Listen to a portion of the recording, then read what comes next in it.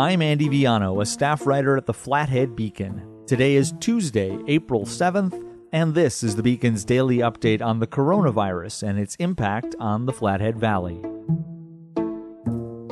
On today's show, I'll talk to Flathead Beacon Media Director Hunter D'Antuono about what it's been like to get out and take pictures of life during the pandemic while most of us have been sheltered at home. Plus, we'll have clips from a press conference held by Governor Steve Bullock, during which he announced a number of additional measures and extensions of others already in place. Before we get to that, a reminder that today's episode and all of the Beacon's free coverage in print and online is made possible by members of the Flathead Beacon Editors Club. Learn more or join the club today by visiting beaconeditorsclub.com. We'll get to my conversation with Hunter in a little bit, but let's get to the biggest news of the day first. As he's done several times in the near month since coronavirus first appeared in Montana, Governor Steve Bullock addressed the state on Tuesday afternoon and made some significant, if unsurprising, announcements. Today, I will be extending the directive to stay at home for an additional 2 weeks through April 24th. Along with the extension of the stay-at-home directive, we're also extending other directives on that same 2-week timeline, including the mandatory quarantine for certain travelers arriving into Montana from another state or country, the closure of all non-residential public schools in Montana, the restriction for on-premises food and beverage businesses, and the consumer protections to suspend evictions, foreclosures, and cancellation of utility services, including water, heating, and internet services. To reiterate, the closures of all K-12 schools and directive to stay home except for essential travel have been extended through April 24th. This also extends the state mandate that restaurants and bars not serve dine-in customers also until at least April 24th.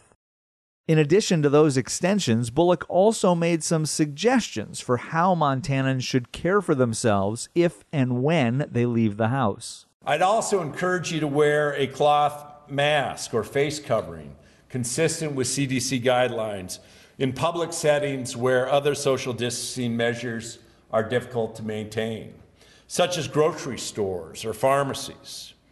Please use cloth face coverings and not surgical masks or N95 masks that are really needed by our healthcare workers and our first responders. It's also important to know that while cloth masks do help protect those around you, they should not be used as a replacement to social distancing or other protective measures such as washing your hands. You can read much more from today's press conference at flatheadbeacon.com and continue to check flatheadbeacon.com for the latest updates every day. Now let's switch gears and talk about the realities of life in the Flathead Valley and just what it's like to get out and shoot photos of a community during an unprecedented time. To do that, I chatted remotely, of course, with our staff photographer and media director Hunter D'Antuono earlier today. We were just talking here a second ago before we started recording. The reason I thought it'd be so interesting to get you on the podcast today is that I think a lot of people are in my boat, where for the last couple of weeks, other than a quick trip to the grocery store or walk around the block, you haven't really left the house. You, in order to document what's been going on in the valley in the wake of the coronavirus outbreak, have been out quite a bit. So I guess just to start, Hunter, what is it like out there? What's going on right now in the Flathead Valley? It's a different place, to say the least, out there.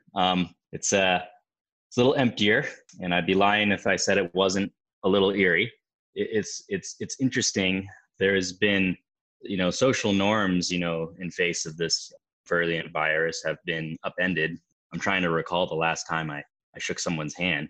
But it presents unique challenges kind of as a photographer, because frequently you want to be able to get as physically close as a shot warrants sometimes, but that really isn't always possible in a safe manner anymore. So it's been kind of a new exercise to document things.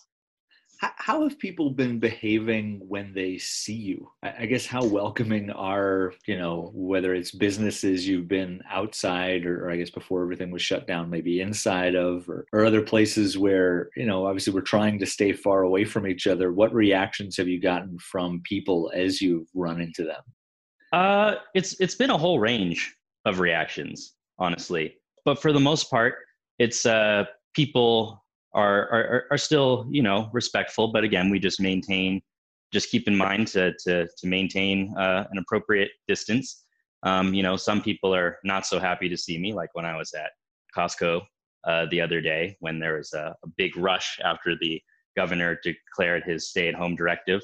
But then on the other hand, when I went to the airport to shoot the National Guard screening incoming passengers, it was as if I was invisible.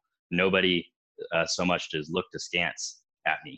So it's been a really broad range of reactions, just dependent on the context of the situation.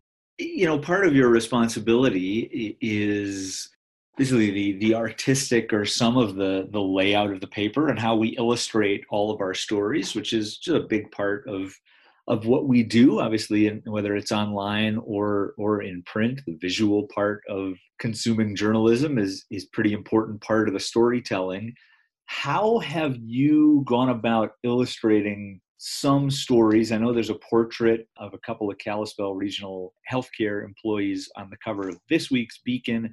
But for other stories where maybe you would use people and the emotion that comes from them in illustrating a story when that's not an option, how have you had to adapt? No, that's a great question. In instances again where we have a portrait, like we're shooting outside more frequently because that permits you more space and it's safer. You're busting out that telephoto lens a lot more to maintain distance.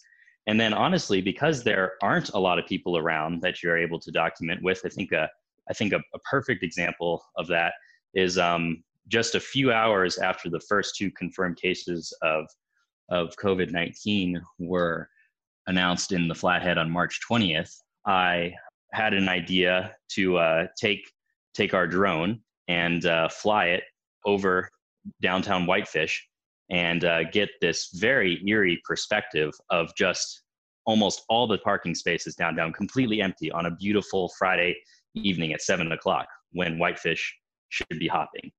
And I think that kind of, drove the message home of this new reality, this emptier world where people once used to interact in proximity is no more.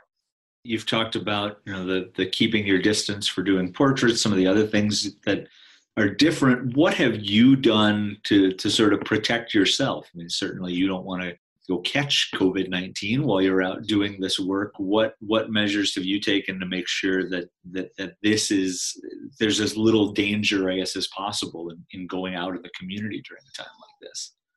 Right. Of course, yeah. And I think it comes down to washing my hands religiously, like we all should. Hands are even a little dry and cracked these days. Putting on a pair of gloves when you go out to the gas pump to refuel. And again, most importantly of all, just maintaining at least that 6 feet distance whenever possible. And especially if you happen to be around an older person or someone who may be more at risk. Just trying to follow those same measures that we've been all told to follow as much as possible, and just trying to be efficient with my trips around, getting things done quickly, etc. Right. Well, Hunter, thanks so much for the time and for all the work. The paper still looks great despite challenging circumstances. So appreciate you and appreciate you joining me for a couple minutes today. Of course. Thank you so much, Andy. Now here's the latest on COVID-19 in Montana as of 6:30 p.m. on Tuesday, April 7th. A change in reporting procedures means the state has not reported updated case totals since late Monday, but news was made Tuesday in Flathead County when the city-county health department announced, quote, documentation of community-wide spread.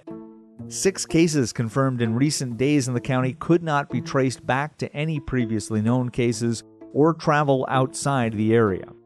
The so-called community spread only strengthens the recommendations made by local, state, and federal health officials to remain at home as much as possible and take the necessary precautions, including wearing gloves and breathable masks when going out to public places. All close contacts of the patients believed to have acquired COVID-19 through community spread have been quarantined. Elsewhere, on Monday night, the city of Kalispell declared a state of local emergency. By an 8-1 vote, the city council passed an ordinance giving city manager Doug Russell access to emergency funding and other administrative responsibilities for the next 90 days. The ordinance also contained a clause allowing Russell to, quote, direct law enforcement to enforce quarantines or curfews, although no curfew has been implemented and no ingress or egress restrictions have been put in place in town.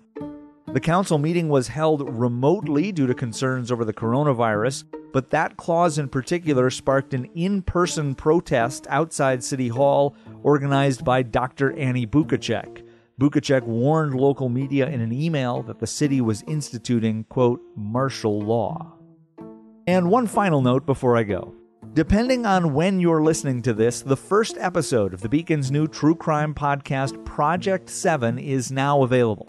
It's produced by myself and Justin Franz, and if you enjoy this podcast that we manage to put out every day, I think you're really going to enjoy the story the two of us spent the last 15 months telling. So subscribe to Project 7. It's available wherever you get your podcasts. That's all for today. Thanks so much for listening.